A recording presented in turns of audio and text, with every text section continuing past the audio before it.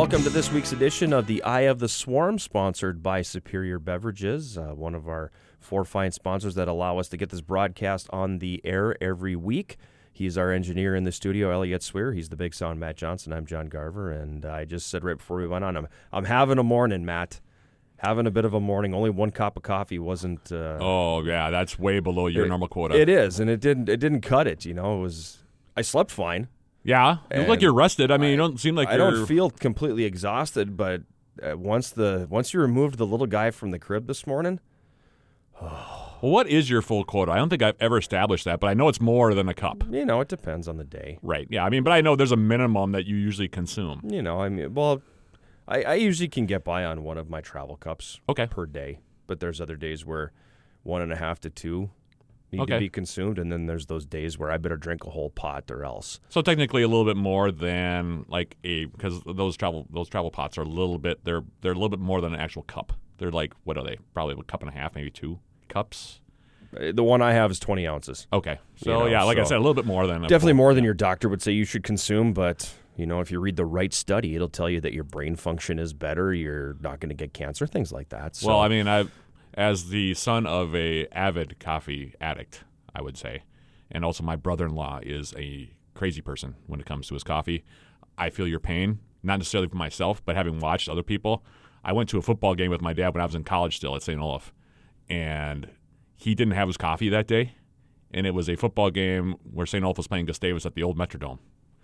And we were like in the 3rd, 4th row near midfield. And I know all the guys on the team, so I'm like, you know, these are my friends I'm watching play football in this game. He turned the worst color of pale right about the 3rd quarter. And he was like, I got to get out of here. And he jumped up, literally sprinted up the stairs at the Metrodome. And I said, should I come with you? That's a lot of stairs, too. Yeah. I mean, you're talking about, this is like rivaling the deck for going up and down. A lot of stairs there. Yeah, and he was gone for about 20, 25 minutes. I thought, I hope he hasn't died in the bathroom or something. Like, what is going on, you know? I don't mean to laugh, but... No, yeah, I mean, he came back, and he was still that pale color, and he sat down, and he was sweating, and I said, should we just go home? Oh, no, I'm going to be okay. I'll be okay. But then finally, by about the middle of the 4th quarter, he was like, I need to get out of here. Turned out he was having a super-duper withdrawal from not having caffeine. He had not had any all day long. And so that was the first time I was kind of like, I'm glad I'm not really hooked on that stuff. I mean, I rarely drink caffeine. Every once in a while I'll have a, caffeinated beverage of some sort. But boy, when I saw that, and the other story I'll relay before we go into our summary for the week. My brother-in-law got influenza like 2 years ago, and he was super sick. And, of course, with influenza, you get that nasty kind of icky headache. So he stopped drinking caffeine while he had it. So that was like a week. By day 3, he had this thumping headache. Sure. So he had a double headache. Nice.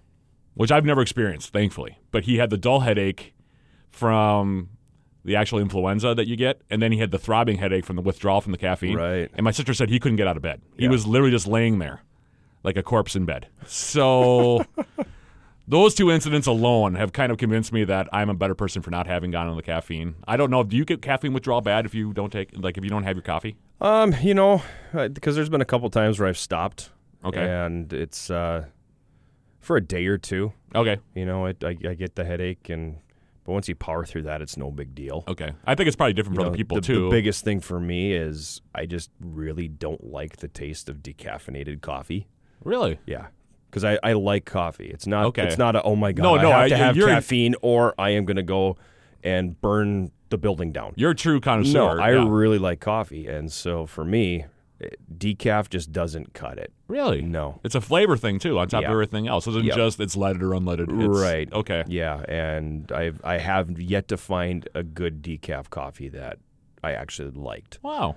See, I've never noticed the difference. See, that's one of those things where I drink a lot of decaf, especially on a cold day. I drank a lot of it this fall. Right. For obvious reasons. Yep. But I've never really thought about the difference in flavor. And if there is a difference in flavor, that's interesting to me. Yeah, for me, I definitely can taste the difference. Okay. So that's a true kind of coming from somebody who likes a really strong cup. Okay. So, you a French roast guy? You're one of those? I'm a dark roast. Dark roast, French, whatever it is. Okay. Italian. Whatever I don't finish drinking, we can use to tar the roof. Oh, yeah. Yeah. You and my dad would get along real well. Yeah, I'm sure. I got that from my grandfather. I mean, he'd had the old percolator on his stove, and it would sit there all day long. Yep.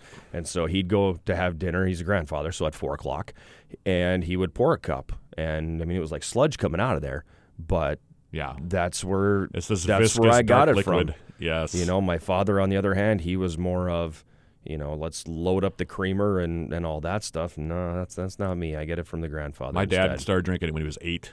Yeah, I didn't quite start that early, Okay. but I was in my teens. Okay, he started when he was 8. It's because my dad was a tag-along in the family, and so my grandma was in her late 40s, early 50s by the time my dad was 8, and my great aunt Mary would come over, and she was the second oldest. My grandma was the youngest of 10, and Mary was the second oldest. To just give you an idea of the age range here. And she would sit there, roll her own cigarettes, and they would sit and drink one pot of coffee all day long. Wow. And it would sit. And my dad described it the same way. Yep. It would just sit on the burner all day long. Mm-hmm. And by the time it was done, of course, my great aunt Mary thought that the longer it sat, the better it got. Yeah. So, like you said, the viscous dark liquid where it's been now cooked down to a point where it's almost like something you can put on a steak. Yeah. It's like, it's almost like a complimentary flavor. Go fix that hole in the alley. Yeah, exactly. Yeah, exactly. It'll solidify, congeal on its own, and it'll just fill in the spot. Yes. So that's where my dad got it too, and he is straight up French roast. Okay. French roast all the way, no cream, nothing. All right. Yeah, That agreed. and a couple double espressos, and he's good. So that's my dad's background with coffee. That was my favorite thing. Not my favorite, but one of my favorite things about our trip to Australia a few years ago is you'd walk into a place and they didn't have coffee pots. Everything was made to order. Oh. Yeah. And it took me a day to figure out how to order properly because you couldn't walk in and just say, I want this. I want a large dark roast to go. It was tall, dark takeaway.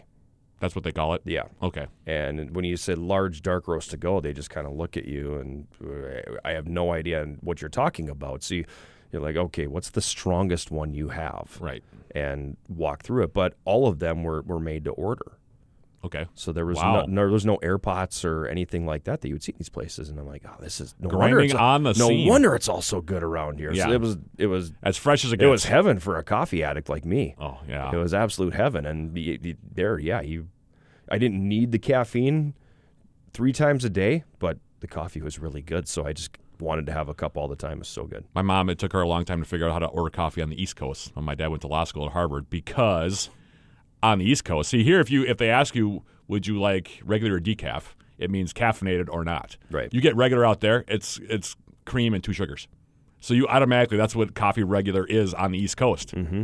And she struggled with that because she doesn't like cream and she wants it black. Right. So she had to remember coffee black instead of coffee regular because, of course, in the Midwest, Right. if you say you want regular, it just means you want caffeine in your coffee. Yep. Doesn't mean anything else. But out there, it literally means cream and 2 sugars.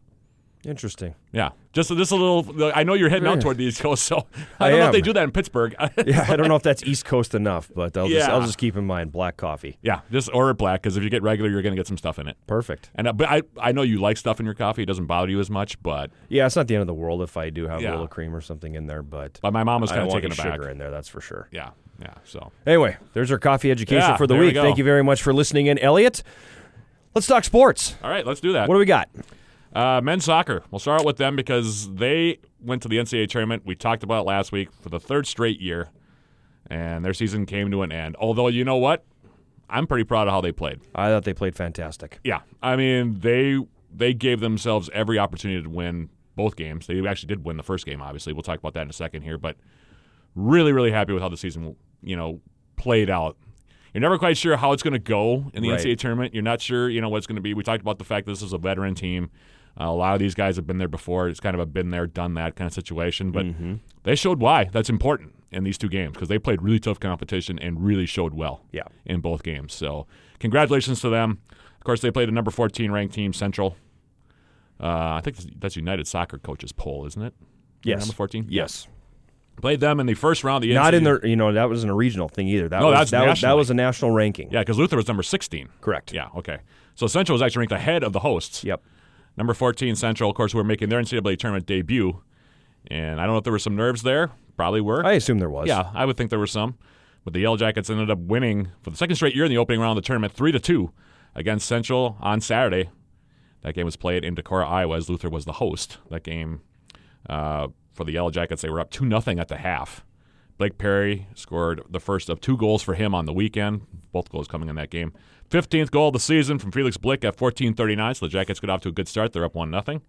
And then just before halftime, Galen Coy, the freshman, with his 3rd goal of the season, off an assist from Esteban Badillo Ramirez, 36:07, and it's 2-0 at the half. I wish I would have tuned in early enough on that because that was a controversial goal for some reason. Was it? Okay. And I don't know why. Okay. But I tuned in right after that. The goal had been scored? Okay. Yeah, and the officials were having a conversation, and I know the players from Central came out of it irate. The coach was irate. Okay. There were several conversations between the officials and the bench. There was a yellow card issued in there. Okay. So something happened to make that a controversial goal, and I don't know what it is. Don't know what it is. I wish Okay. I knew. Okay.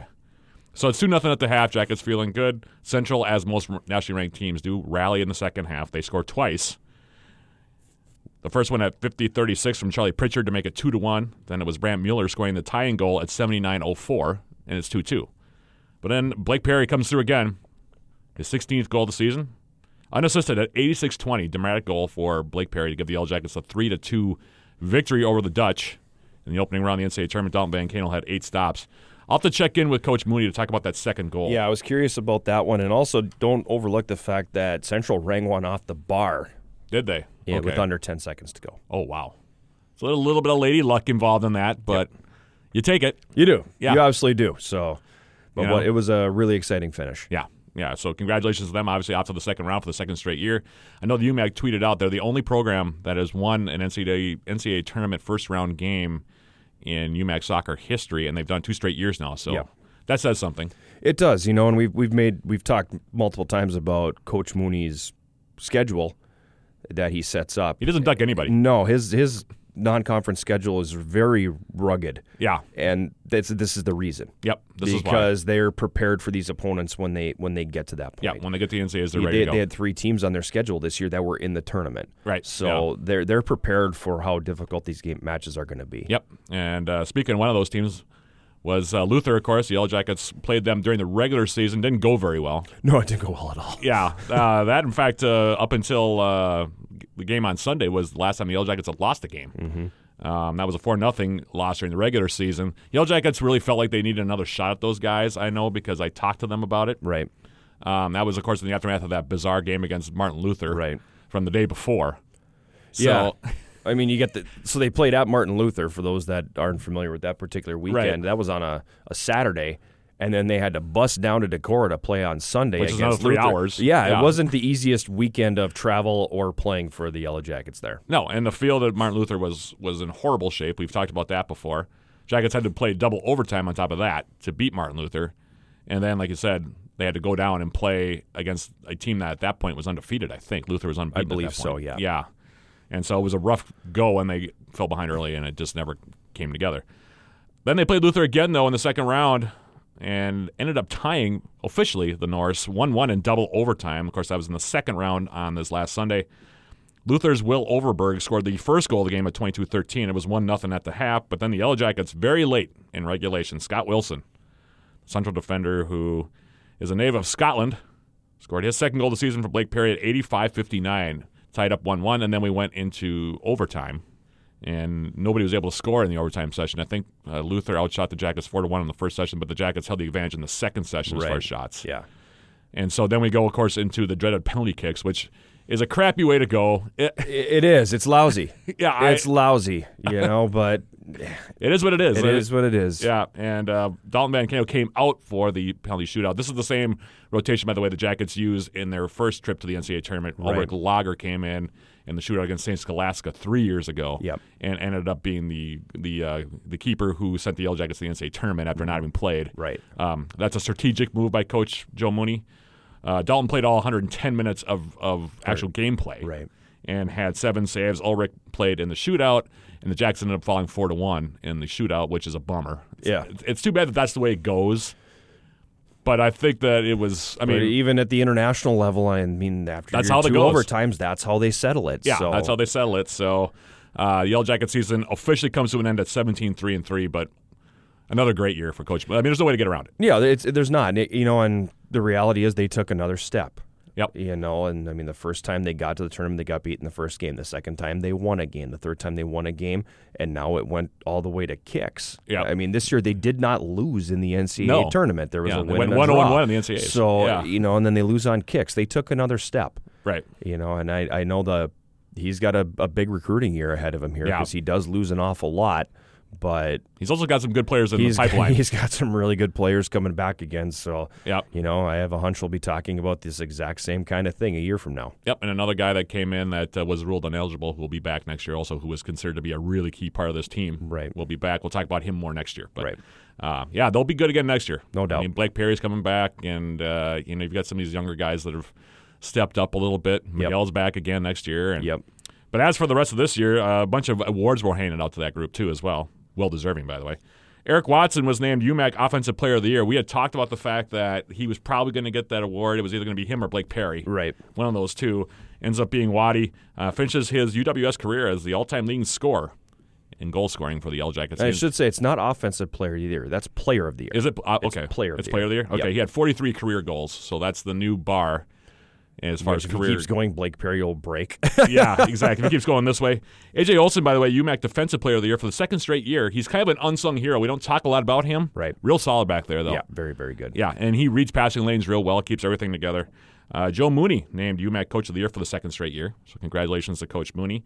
Danny Kearns and Blake Perry were named first team all-conference. Not exactly a surprise. Both those guys had big time contributions to the team this year. Right. While Dalton Bancano and Scott Wilson were second-team all-conference picks. I think Dalton was second-team mostly because he doesn't see a lot of action. Right. He doesn't have to. He doesn't have gaudy numbers. Yeah, he doesn't have huge numbers because he has a team in front of him that doesn't allow him to see a lot of shots. Right. So, and Scott, I think that was appropriate. I mean, he missed a lot of the year with a foot injury, but when he came back, he was real good and scored the tying goal against Luther. So congratulations to those two as well as getting some all-conference recognition. Blake Doye and Miguel Ocampo honorable mention all picks. I thought that Miguel could have snuck onto the second team. I really did, but he makes the honorable mention. And I think he had a couple really big performances in the postseason, but the voting's done already at that point. Yeah, exactly. I mean, he got better as the year went on. Yeah. But he'll be right there next year. He'll probably be a first-team all-conference. I'd imagine. Yep. While Flavio Hattori was named the UMAC sportsmanship team from the Yellow Jackets. Good kid. Yeah. Really good guy. Good perspective and very accepting of his role. Right. Very upbeat guy. So congratulations to him. So that's the season it was for the men's soccer team. Women's soccer, meanwhile, also got some love from the conference. 3 players named first team all-conference. That was announced last Wednesday. Madison Gudekunst, Kaylee Johnson, and Anna Schussman were all named first team. We thought Gudekunst and Schussman would definitely get first team all-conference honors. We proved to be right on that one. Kaylee Johnson, though, I'm happy for her to get that recognition, too, in her senior year. No, I couldn't agree more. She was a rock back there. Yeah. She played very well. She also scored a couple goals this year, which was nice. Yep. To see Gudekunst's second straight year. She's been named first team all-conference. Not bad start. No. To her Yellow Jacket career. Not at all. Yeah. Anna Schussman, of course, had 9 goals after the 6 last year, so she's building her career numbers as she goes. Erica Quick was named honorable mention all-conference, while Tatum Larnois was named to the UMAC sportsmanship team from the Yellow Jackets. So some all-conference nods there for Coach DeGroat and the Yellow Jacket women. Men's and women's cross country finished up their season as well. They also participated in the NCAA competition.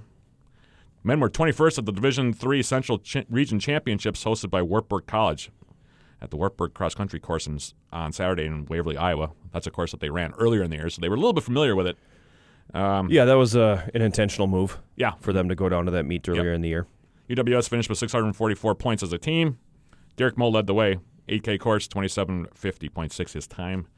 The women, meanwhile, finished up 24th in the region with 708 points. Haruka Hamanaka, 25:40.4. She started kind of taking over as the Yellow Jacket leader as the year went on. Yeah. So, and she's only a sophomore, so we'll see. Well, she's actually a senior. Is she a senior? Yeah. Okay. Is it eligibility-wise that she's a sophomore? Yeah. Okay. That's why. Okay, so that's the fall sports. Now we'll get into the winter sports because the winter sports are kicking into high gear now. Men's basketball, 2-2 overall. Had a pretty good week, though. Yeah, they did. Yeah. They did. That 2-2 is a little bit deceiving. It is. Defeated. Actually, they played a pair of 75-69 games. Won one, lost one. Defeated Concordia Moorhead 75-69 on Tuesday. That was a game that yours truly had on the radio. They played really well in that game. They shot 72% in the first half. Yeah, they were unbelievable in that game. And it was great to see them rebound from the Nebraska Wesleyan game with a game like that against Concordia, who's a solid squad. Right. Yellow Jackets led 43-28 at the break. They just didn't miss any shots. Yeah.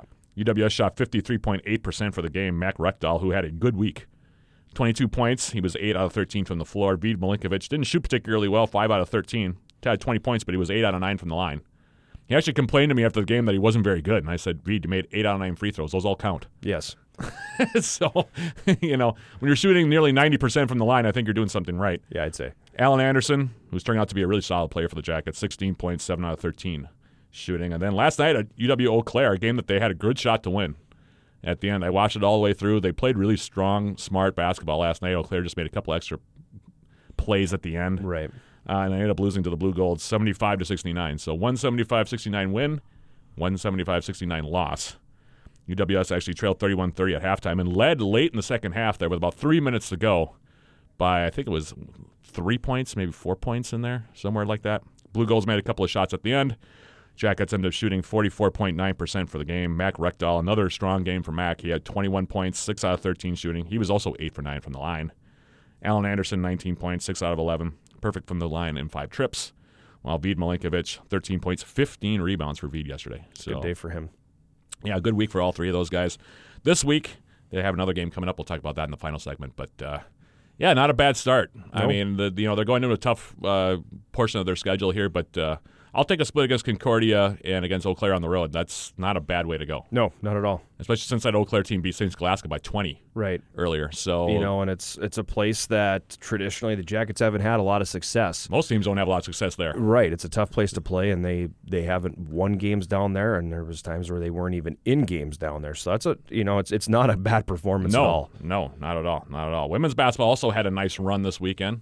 Nice to see them get back on the winning side of things. Yeah. Absolutely. At the 2019 Max Zeil Women's Basketball Tournament hosted by Oswego State, another hockey school. I know you're familiar with them.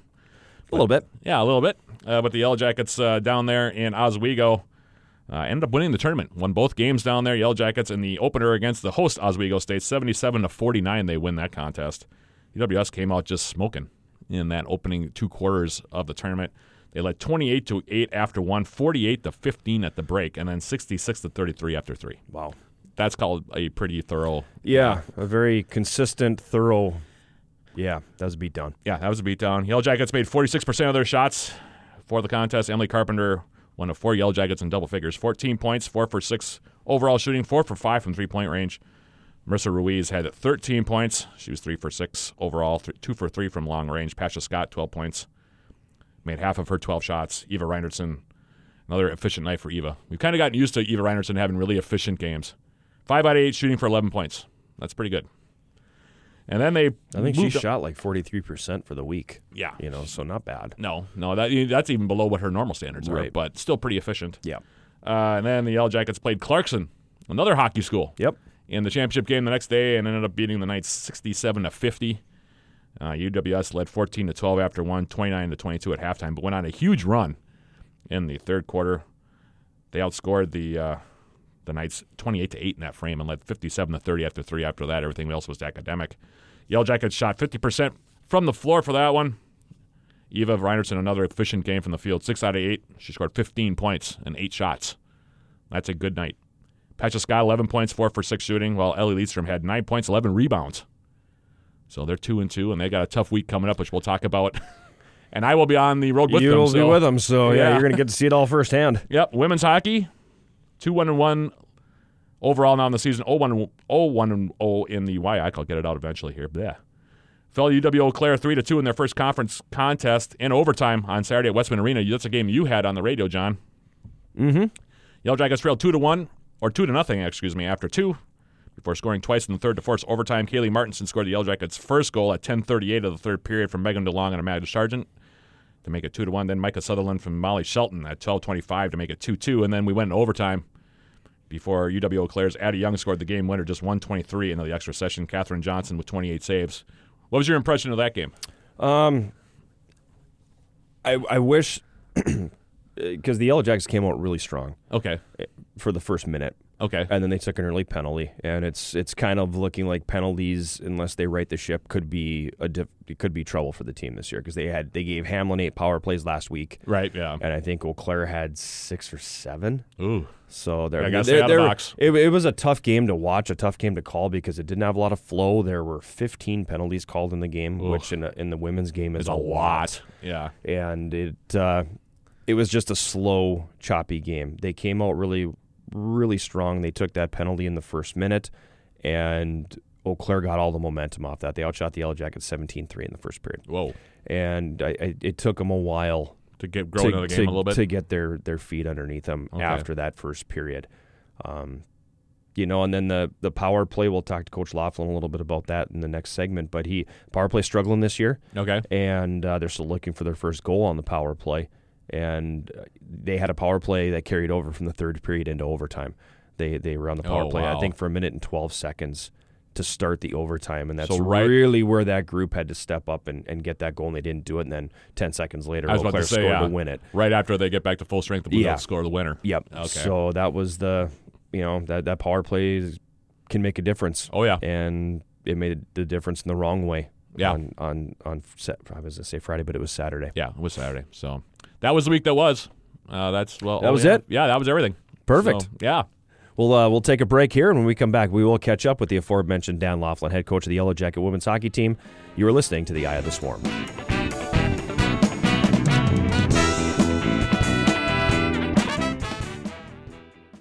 Sports broadcasts on 91.3 FM are made possible in part by National Bank of Commerce, a catalyst for growth in our region for over 80 years, with locations in Superior, Duluth, Hermantown, Poplar, and Sullivan Springs. More at nbcbanking.com. We make more possible. Member FDIC.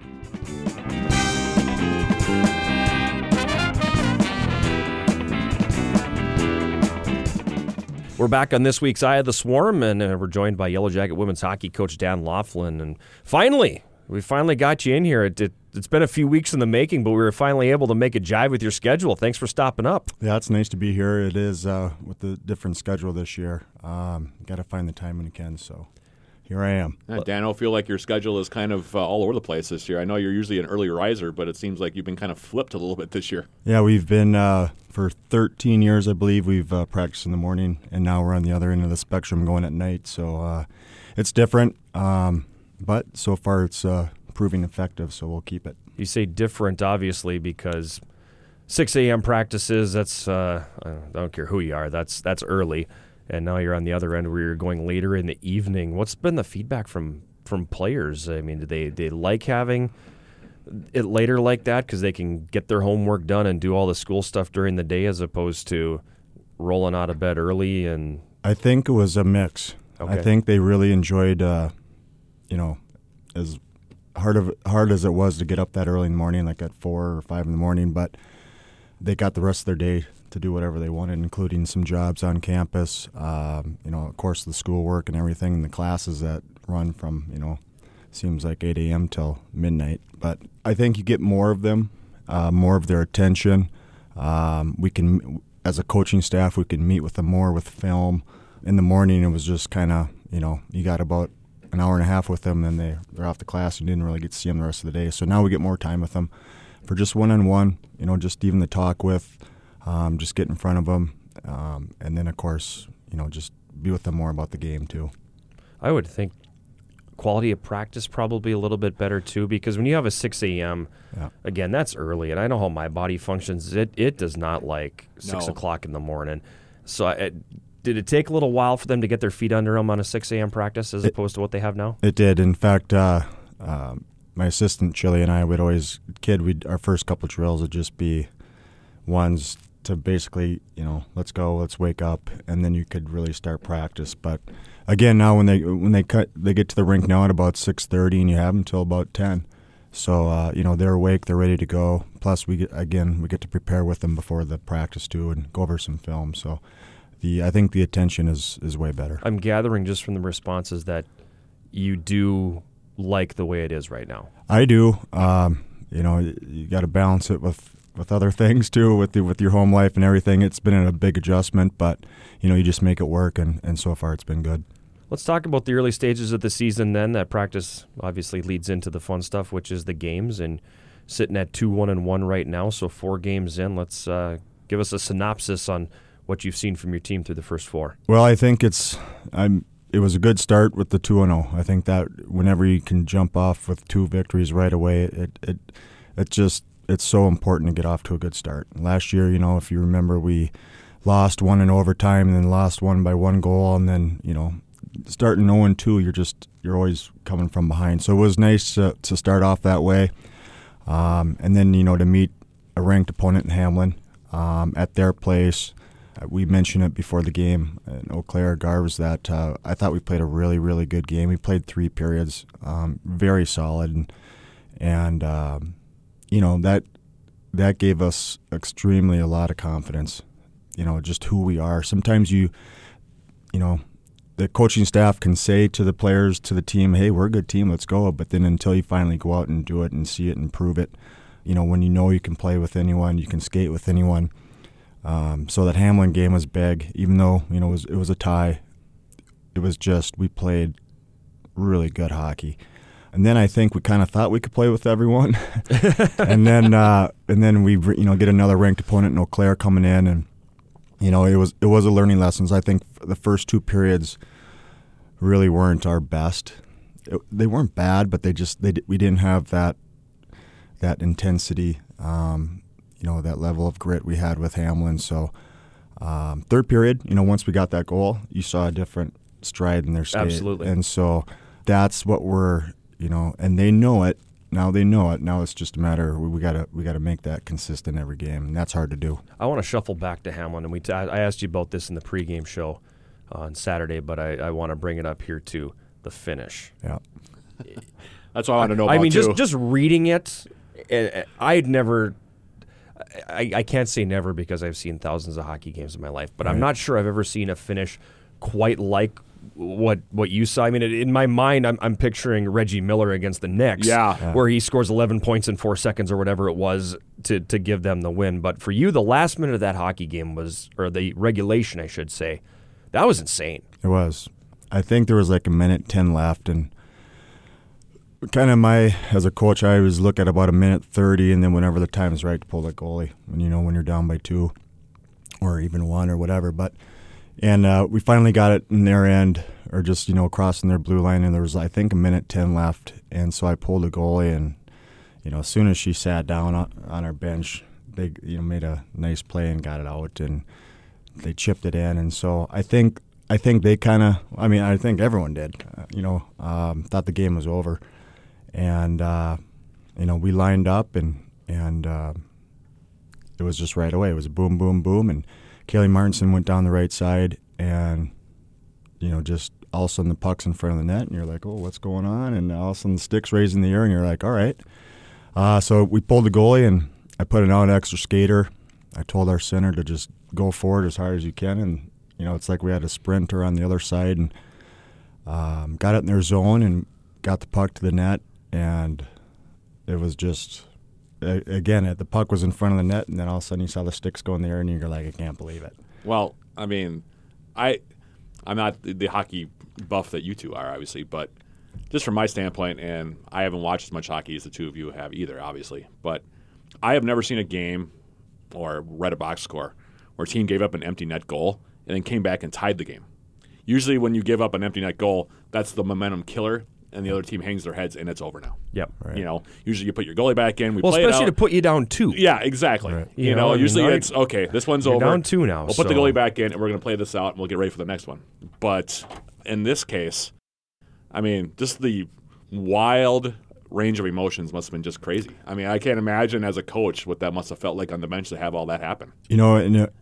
For me, and I'm being honest with you, it wasn't so much like we tied, and I was happy for that. But it hit me right away. It's like, this is what we can do, and I don't want to make a habit out of coming back from 2-0, but we have that potential. And I told Garves, I told you before our Eau Claire game that we played. I told him when Hamlin scored that empty net goal, right away I thought, we deserve a better scoreboard than this, and sure enough, I mean, like I said, we didn't get the win, but I think just whenever you work that hard for 3 periods, it was just went our way, and for once, and so I think that just goes over to show the team, what they can do, and they can skate with the best. It's just you have to work hard every period, and that's our job as coaches to do that, and so. That's what we're practicing for every day. It was funny because I got a chance to catch up with both Kayla Chillstrom, your assistant coach, and also Kaylee Martinson to get their, reaction to what had happened. And they both said the same thing. They just were in shock. I mean, Kaylee even said after I scored the goal and we tied it up, she's like, I was in shock. And I was involved in both plays, and I still couldn't believe what happened. Yeah. And, Chili said the same thing. It was just kind of, she said everyone lost their minds on the bench. And me and Daniel kind of looked at each other like we were stunned. And that's what. Oh.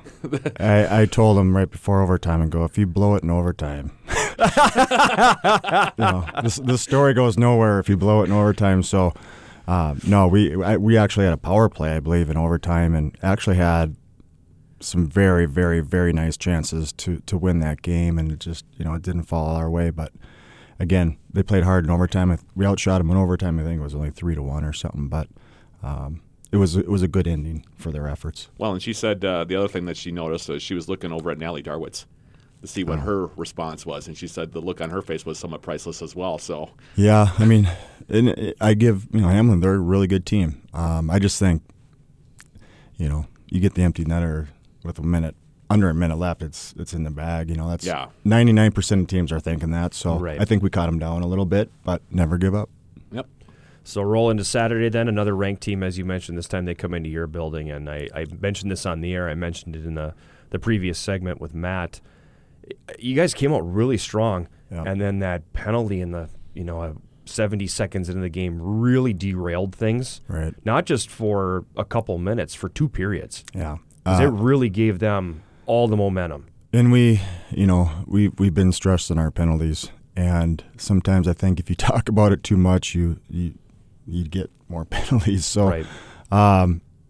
Eau Claire has a great special team game. I think their power play was above 20%, and their penalty kills like 95%. Going into the game, they were over 31% on the power play. Right. So we knew that. All right, this is not the type of game we want to get into, and sure enough, that first period, I think we had 4. They had 4 power plays. So I mean that, and Garves, with the game, it takes away the the flow of your lines, and it just your killers are out there, and now some of your better players are getting triple time, and instead of getting the rest they need, so it just takes that flow out of the game, and we never really got that back. I don't think until the 3rd period, when we until you scored that goal, right? And then all of a sudden it's like, all right, now we got that feeling again, and then another one like a minute and a half later. Yeah. So and you got the 2 goals, and then you own the rest of that 3rd period, right? Right. And forced them into taking a couple penalties and putting you on the power play, and the one that carried into the overtime. I mean, it was the power play that had the opposite effect, I guess, because you didn't capitalize on that, and then 10 seconds later they score the winner. And that's kind of, the penalties are a big factor of what's going on with us. And, you can get away with it for a couple games of being in the box a lot, but sooner or later it will catch up to you. And I haven't really stressed it a lot yet. I'll say we got to stay out of the box, but I think they know now, like they really know that. I mean, number one, we're leading the nation now in penalties. So congratulations. Yeah. So I mean that's pretty easy to see on the paper. And our power play is the last in the nation. So special teams. Yes. So stay out of the box and score 1 a game or a power play goal a game, and our chances increase highly. Even with our penalties and our power play being in last, we're still in every it's only been 4 games, but we're in every contest. Yeah.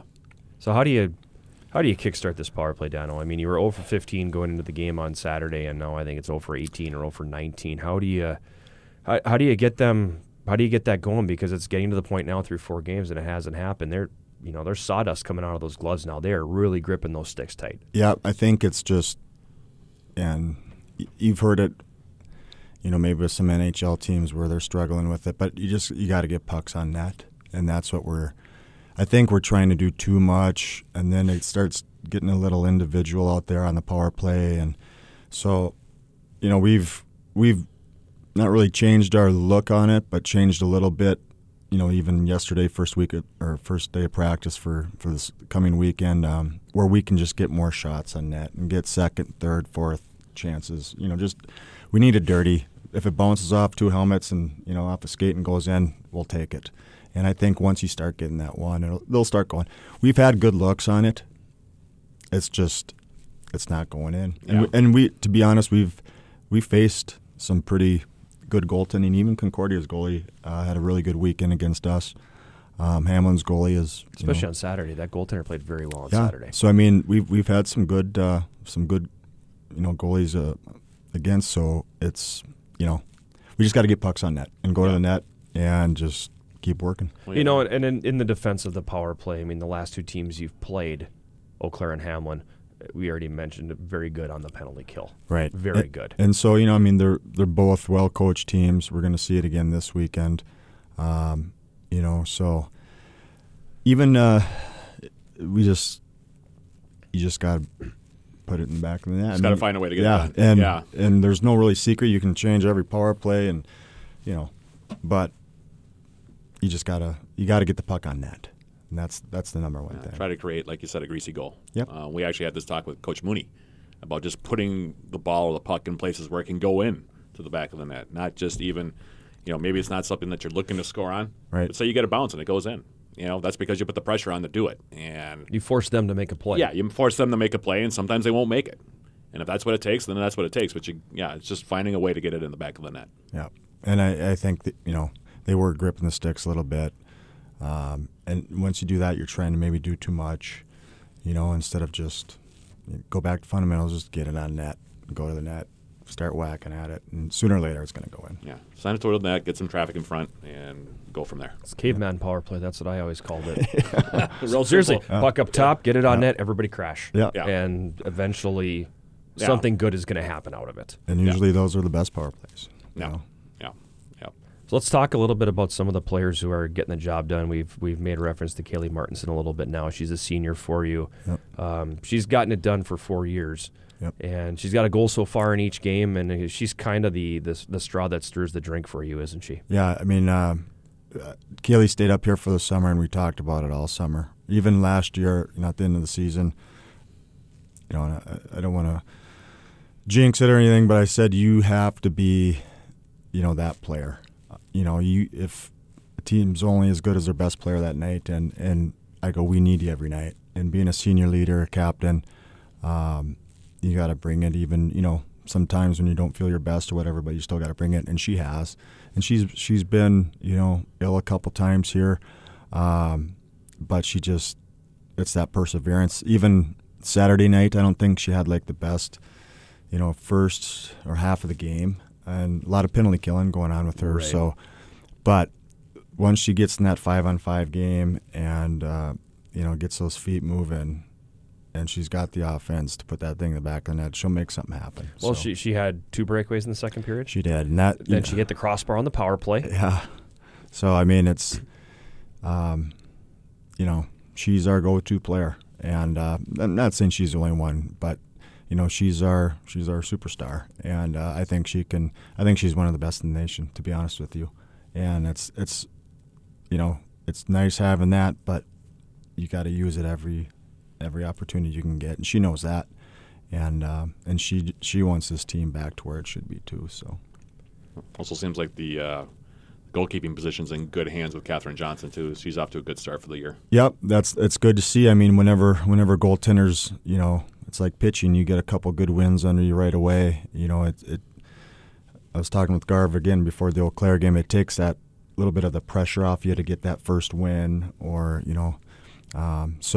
And I think as a group, as a team, we're playing better in front of her this year, better defense, and scoring some goals, that, or keeping it within reach instead of her having to make that, three big saves in the third period, So whenever you can just take a little pressure off the goaltender, it's a good thing, and she's deserving to have a good start as well. I got to ask, because on Saturday night, this is the first time I've ever seen any goaltender do this. But I'm walking up to the press box to set up gear and everything, and she's sitting in the stands, and she's got an eye chart. And then she put on a goofy-looking pair of glasses or something. What is her pregame routine? What is that? I think it's it has to do with your eyes maintaining puck focus. So I've never put the glasses on myself. I've asked her, and I just go, all right, whatever works. And well, exactly. But I guess it's a proven thing, So, but I think the biggest thing, it kind of just gets her mentally prepared, mentally focused on what she wants to do out there, and so it's kind of like the field goal kicker. You just kind of leave them alone and let them have their time. But she does. She has a good routine and pregame routine. She sticks with it. It's the same thing every weekend. And that's one thing about Catherine. She'll be focused and ready to go because she has that routine. It's funny too. You kind of making the analogy you talked about as a pitching staff, like being a pitcher kind of thing. Because there's those funny pictures that you see from old school baseball games where a guy's pitching a no-hitter or something like that, and you in between innings you see them in the dugout and everybody's piled to one side, and on the other side is the pitcher who is working on the no-no or the perfect game by himself sitting over there, and maybe the only person that can talk to him is his catcher that day. Right. But nobody else is allowed to talk to him. Right. And that's the kind of feeling I get with goalies as well in hockey. I don't know if that's how you kind of see it, but it's one of the reasons I don't interview goalies for pregames. Yeah. I don't do it. There's some over the years that were like, yeah, I'll talk to you, no problem. But for the most part, stay out of the way. Yeah. Don't bother them. Yeah, they're kind of in their zone. There was the old saying about Bob Gibson being just completely insufferable on his day to pitch. Right. And he didn't even want to talk to his catcher. Tim McCarver talked about it years later. He said, when Gibby was in one of his modes, I'd get up from behind the plate and I'd walk out and he'd wave me back like, don't come out here right now. I don't want to talk to you. I just catch my pitch. Well, and he what was the quote that he got to the mound the one time and Gibson said, the only thing you know about pitching is you can't hit it. Yeah, right, yeah. Well, he set a record in the World Series for strikeouts in a game. He had 17 against the Tigers in the World Series. I forget what year it was. And McCarver tried to get out there after he set the record. And tried to, I think that was it. And he tried to spin him around because they had it up on the Jumbotron. And he said, what are you doing? The game's not over. Go back behind the plate. He basically waved him off. And he said, I'm trying to, give you props for what you've done here. And Gibby wanted no part of it. He just said, go back behind the plate. We're not done yet. And that's, so that's kind of how I view goalies too. They're kind of in their own little element. Right. Yeah. Oh, yeah. So those are two pretty household names on your team. Who else? Is if I'm a defending coach and I take Keely Martinson out of the game, whose shoulders is this falling on? Well, and then you kind of get in.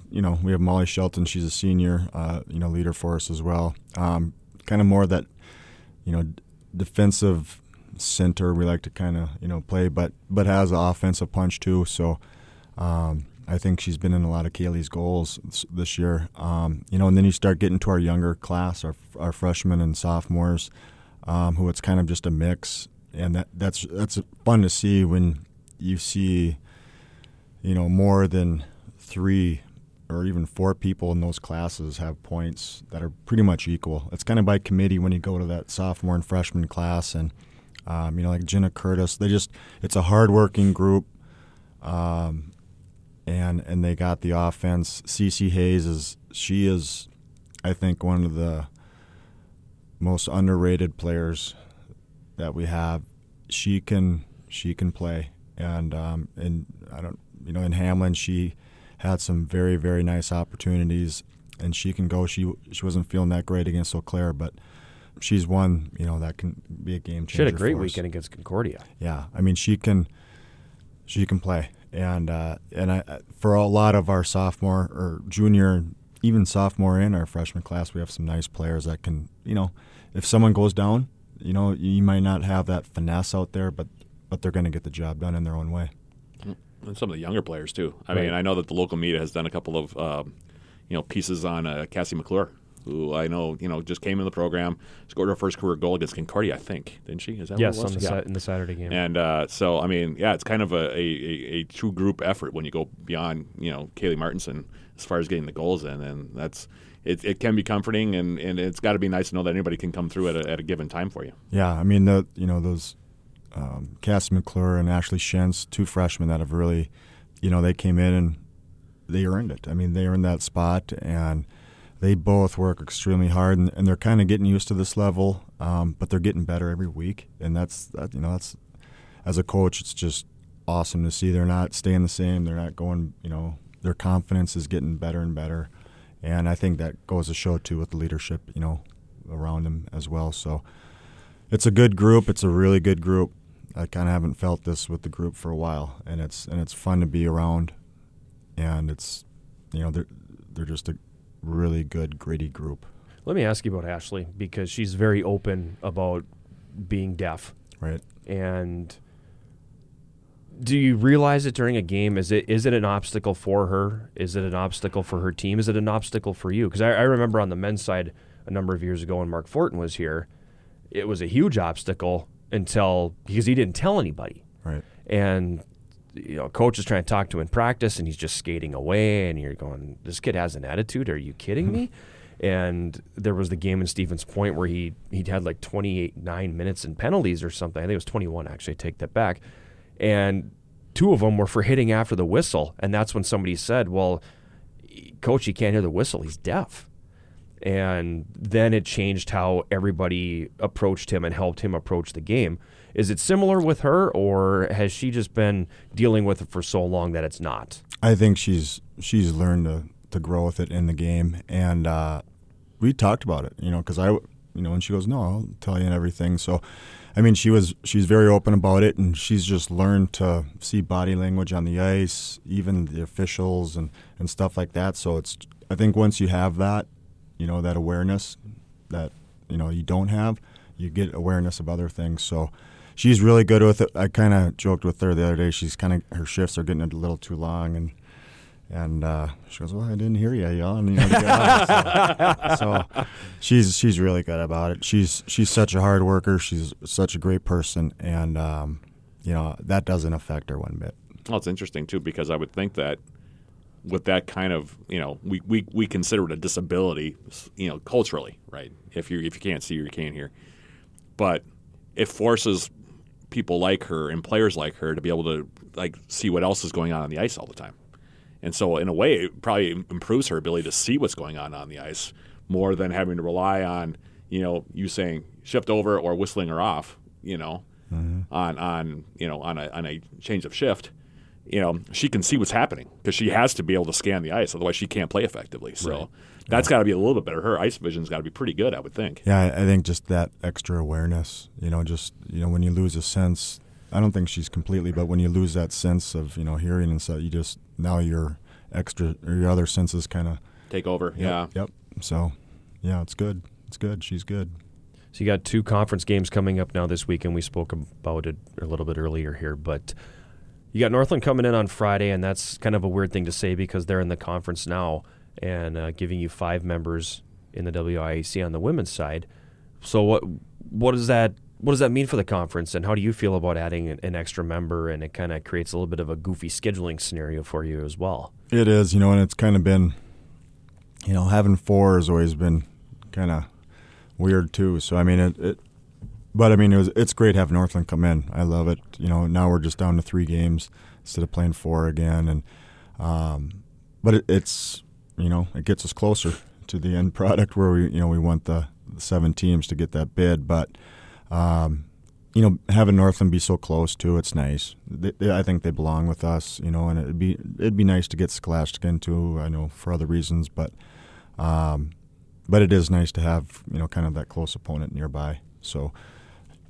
They're a good team. She's doing a great job there. She's built something. She's gotten better every year, and so you don't take that team lightly at all. So we're gearing up for Friday night, and that's what we'll be. And you say getting better every year, and I mean, fourth year for the program only? Third or fourth? Yeah, I want to say so. 4 years, They're a real new program, and they definitely have made some strides. There's no doubt about that. So you got them on Friday here at home, and then Saturday Stevens Point comes in, and there's that goofiness, I guess, because typically it would have been Stevens Point for 2. Right. And so now with having to figure out a way to have 5 teams playing in your schedule, it leads to seeing a different team each night. Right. And, I don't mind that so much because you get a fresh start no matter what. You kind of get out of some habits or whatever, if it's a Friday night and Saturday night. I always like playing the same team when I played, but as a coach, I kind of like having separate teams just because it feels like just a fresh start. If you had a loss or even if you had a win, you can use it as a teaching tool. So either way, we're ready to go. We're going to prepare. And very big points on the line this weekend. I was going to ask about that too because you don't want to say these are must win, but points are so like the Marv Levy quote when somebody asked him, "Is this game a must win?" and he said, "Must win." World War II was a must win. So, right? Yeah. Marv Levy, the genius coach of the Buffalo Bills back in the '90s, but you don't want to use the phrase "must win," but these are really important because there's only so many points on the board in conference play. Right, and we talked about it, with Eau Claire, and with the new rule, we did get a point on Saturday with the tie in regulation, so. That 1 point can make a difference. Sure. But just even winning a game it's not easy these days. The parity is so good, and you better be ready to play. And again, in conference with only 3 games, you only get 3 games against each team. So it is a huge, huge weekend for us. Got some time for some rapid fire before we let you go? Yes, sir. Okay. Typical. Yeah. This is the fun part of the interview. The first one is always the same, and I have to look it up on my phone because I forgot my notebook. Uh-oh. So if you are not a coach, what are you? I'm in the woods hunting a lot and fishing on the lakes. Professional outdoorsman is what you're saying. Professional outdoorsman. You'd be the Grizzly Adams guy that's just kind of hanging out in the woods. Yes, I'd love that. Okay. I'm with you. I can see that. I don't have to ever recruit again or anything. I can just think about what I have to Having known eat. you for as many years as I've known you, Dano, I can totally picture that happening. Yes. Good. Thank I you. agree with you, though. I could, like my wife had said to me one time, well, you need internet and all that stuff. No, I don't. No. I could very easily be dropped in the woods somewhere with a cabin and, they could just say you have to hunt and fish for all your food. Okay. Yep. McKenna said he wanted to move to Fiji and live on the beach. So And surf. Yeah, and surf. So that's kind of, that's them a northern, and which answers the tropics answer to what you just said. Yours is the northern answer. That's the New York versus the Minnesota. You got it. So you mentioned earlier, then talking about the Hamlin game, that was an experience you haven't quite been through. What is the best hockey experience you've been through, either as a player or a coach? As a coach was definitely when we beat River Falls here to win the first O'Brien Cup. Kind of tied with that as a coach is going down and beating Gus Davis to go to the Final Four because we were very, very much the underdog in that team or in that game. So that was a good 10 days right there. As a player, by far is getting to the first Final Four with the Yellow Jacket men's team. It was, I don't even remember how we got there, to be honest with you. Like back then you don't think about automatic qualifiers. You just, let's win and keep winning and keep winning. So I don't know how we got there, but Beat Mankato. Yeah, I mean it was fun, and it was a great group of guys. And then getting Nelly there for the first time too was good to see him get there. So that was it. Okay. What's another sport you'd want to master? I'd love to master golf. We all would. Yeah, Yeah, that's an ongoing thing, I think. I've kind of We could all do without the frustration. yeah. So, but I think baseball was really the sport I had the most talent in growing up. So I moved to Minnesota when I was 5. So all my friends played hockey, and so that became my passion. But baseball was always the sport I always wondered if I would have just Stuck with it. continued. I loved baseball. I just loved it. So maybe baseball player. That's fair. Who plays you in a movie? Wow. Got a big smile on his face on that one. Yeah. I don't know. Maybe Bill Murray. Oh, yeah. Okay, so it's a That- comedy. I don't It's know. not a drama. It's Oh, a no. comedy. It's definitely a comedy. Yeah. Okay, then what is the name of that movie? Back in the Woods. Back in the Woods. Back in the Woods. Back That's Bill a good Murray. one. That's a good one. So it's sort of like you're replacing John Candy with Bill Murray Yeah. in The Great Outdoors, There you go. Yeah, there you go. An ex-hockey coach goes in the woods, and There you go. and we never see him again. there you go. Yeah.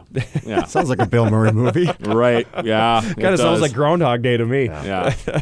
I just want to. I before we get done with this one, Dano, because I've been telling this story for a long time, and I don't know if you remember it or not, but this was when you and I were working on game management stuff. Do you remember the Stout game when we were over at the old soccer fields, where the tent blew onto the field? I do.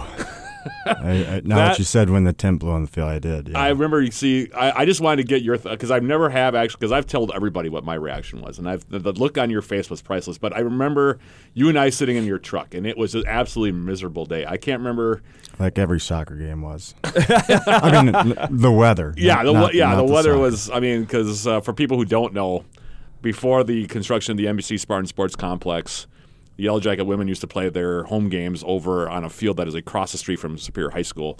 Not the one next to Westman, but across 28th Street, which Right. is now, I think, what is it, a cow pasture, I think. Well, there's practice fields out there, Is there still practice Yeah. fields out there? Okay, but it's built in a swamp. yeah, and this was in, 12, 13 maybe, Dano? Something Yeah. like that. And Dano and I were working on game management. I was the PA guy, and Dano was in charge of game management, which means he's supposed to be on site making sure everything is going well. And you had a volleyball match that day, and you kept texting us. I was inside.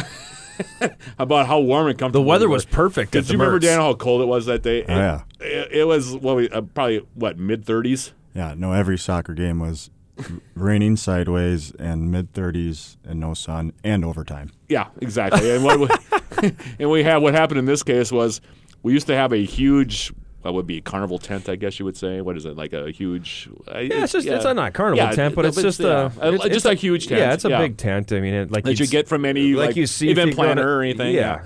And Dano and I were sitting in his truck next to the field, and that thing was staked in the ground, so it was not moving usually. But this gust of wind came and blew that whole thing, this huge tent, onto the field. And the two of us sat in his truck for like a half second, and it was like that moment in the movie where we sat there and we couldn't believe what we had seen, and we both turned and looked at each other. And I remember what you said: "We got to call this off. Somebody's going to be killed out here." You said something like that. I was, it was a big tent. Yeah, it And- was a big tent. And there's like 2 to 3 foot metal stakes holding Yeah, they them got- in, flying through the air, Yeah. projectile. The whole thing, remember, the whole thing was on the field, and we had to go out there in that weather, you and me, and drag that thing off the field. It was, because I talked to Kayla Chilstrom about this, and she said, well, I can't imagine the look on his face. And I said, look on my face, too, because we were just sitting there, we were the only two there. So we were the only two that witnessed this. I don't think we called it off, though. I think it was No, just- we ended up playing the game. match was played because Yeah. I remember hearing after the officials saying, "There's no lineups, there's no anthem, there's no halftime. We're getting this done." They actually shortened the game time from 45 minutes to 40 minutes. Yep. Did away with halftime altogether. And Yeah. then Stout, whenever there was a goal scored, nobody celebrated it. They just scored and ran back to the center line. It was absolutely atrocious. I still have never been at a soccer game that was quite that extreme. I mean, between the wind and everything else. But that was how Dano and I's day started that day, was dragging that now warped. I mean, the stakes were bent, and it was just like...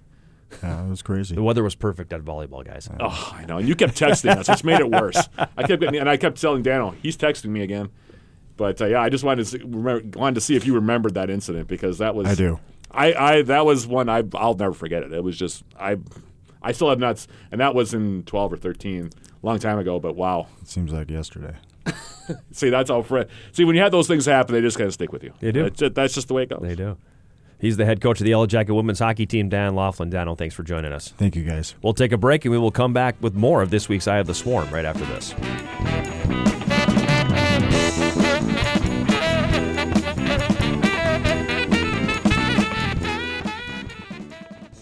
Sports broadcasts on 91.3 FM are made possible in part by Catholic Charities Bureau, the social ministry of the Diocese of Superior, and their affiliate program, the Challenge Center. The Challenge Center serves individuals with disabilities throughout Douglas County and beyond, including operating Bay Produce in Superior. Info about the Challenge Center programs and Bay Produce is at challenge-center.org. Catholic Charities Bureau, 100 years of serving people in need.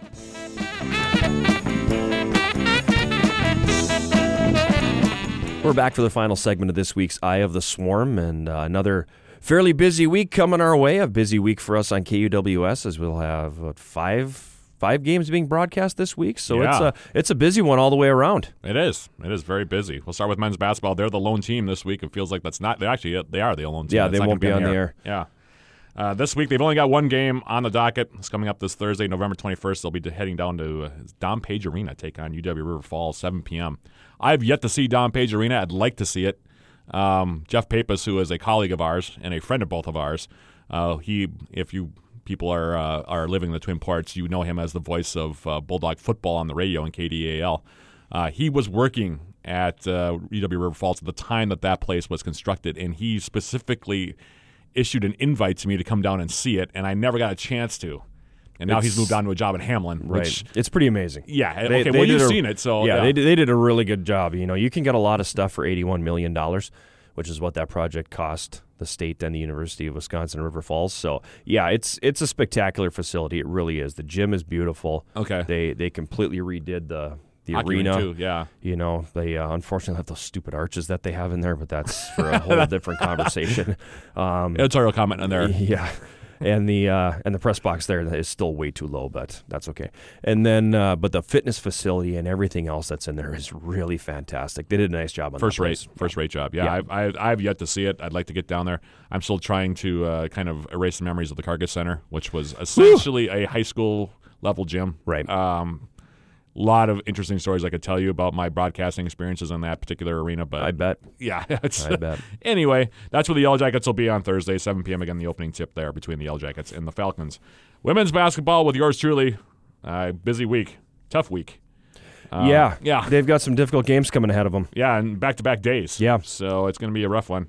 But it'll be fun. I'm looking forward to it. I always like making these kind of trips because you get a chance to see what else is out there. Yep. But they start out with the reigning national runner-up from last year, St. Thomas, also defending MIAC champions and the preseason pick, of course, to win the conference again over in Minnesota. I think they're ranked number 9 in the D3 hoops. Yeah, they're still in the top 10. Yeah, they're in the top 10. They're 2-0 on the season. I checked them out a little bit.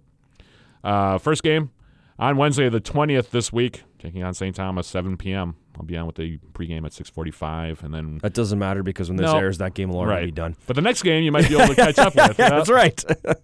Game number 2 is the next day, Thursday, November 21st, at St. Benedict, taking on the Blazers, 7 p.m., 6:45 the pregame, yours truly. And we'll make it's a quick one. I mean, it's a quick swing. It's just a one night. Right. But it's a quick one and 2 tough games for the Yellow Jackets. That game against St. Thomas, it'll be the first time those two teams have played since the NCAA tournament of, 2 years ago? 3 years ago. Okay, yeah. And then the St. Ben's, of course, we play them every year. Yep. But last year was the biggest margin of victory that either team has had in it. The Yellow Jackets ended up beating the Blazers by 25, and I don't think that there's been a game that has been that lopsided in the series. Usually the games are really tight between us and them, regardless of where the game's played. So we'll see if the trend holds true on Thursday, but that's what's coming up for them. Women's hockey this week, they have a pair of games. I'm taking on Northland College on Friday, 4 p.m. That's leading into the men's game later. We'll talk about that in a second.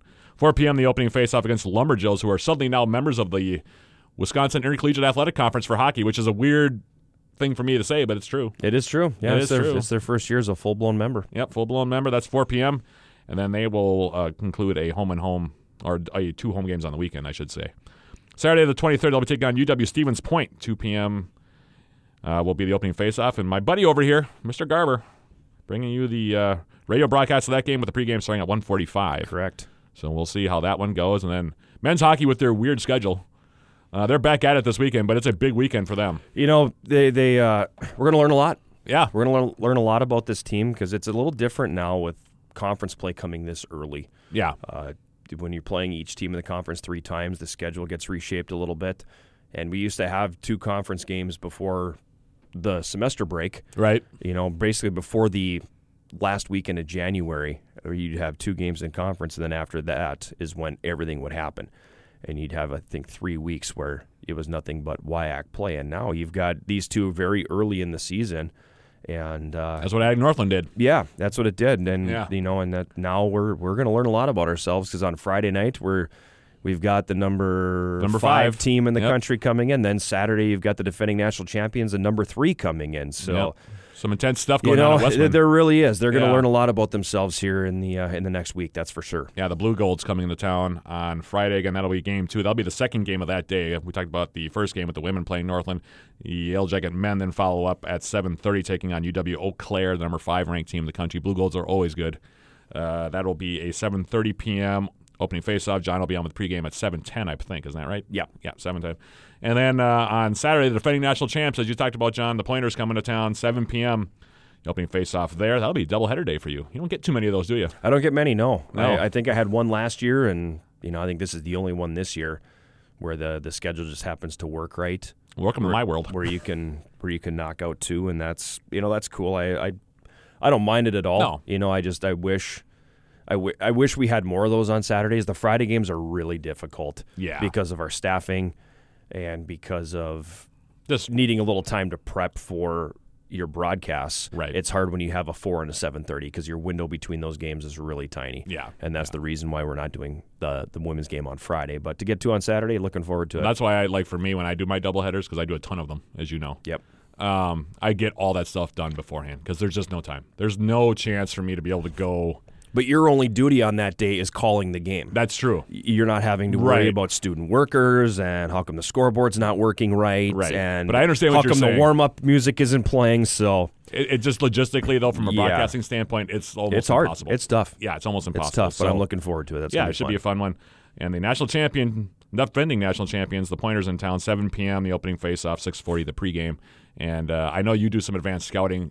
How good are those 2 teams really going to be? Are they right where they should be in the rankings, you think? I think so. Okay. Yeah, I think so. Eau Claire's a good team. Okay. Eau Claire's a good team.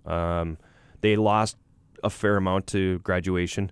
Okay. But they're still really good. I still believe the strength of their team is their defense core. Okay. Because they've got some horses back there. I mean, they're one of the few, if not the only, Division III team that has an NHL draft pick on their blue line. Oh, wow. So, yeah, that's the strength of their team. That's legit. Yeah, that's the strength of their team, I think. And Stevens Point, they also lost a fair amount to graduation, but the cupboard isn't bare there either. They were so deep last year. They can score some goals, but the odd thing is this year they're giving up a few. Oh. So Some turnover there, huh? Yeah, there is a little bit there, but they've given up some goals here in the early going, so we'll see what happens. Well, it should be a fun weekend, and we're all looking forward to it for sure. It's going to be a lot of fun, so we're excited to bring 5 games to you on KUWS this week, and have plenty to talk about when we reconvene a week from today. Plenty of deep thoughts. We'll be sharing our thoughts about everything that we saw during the week, because you and I are going to see a lot here. We're going to see quite a bit. Yeah.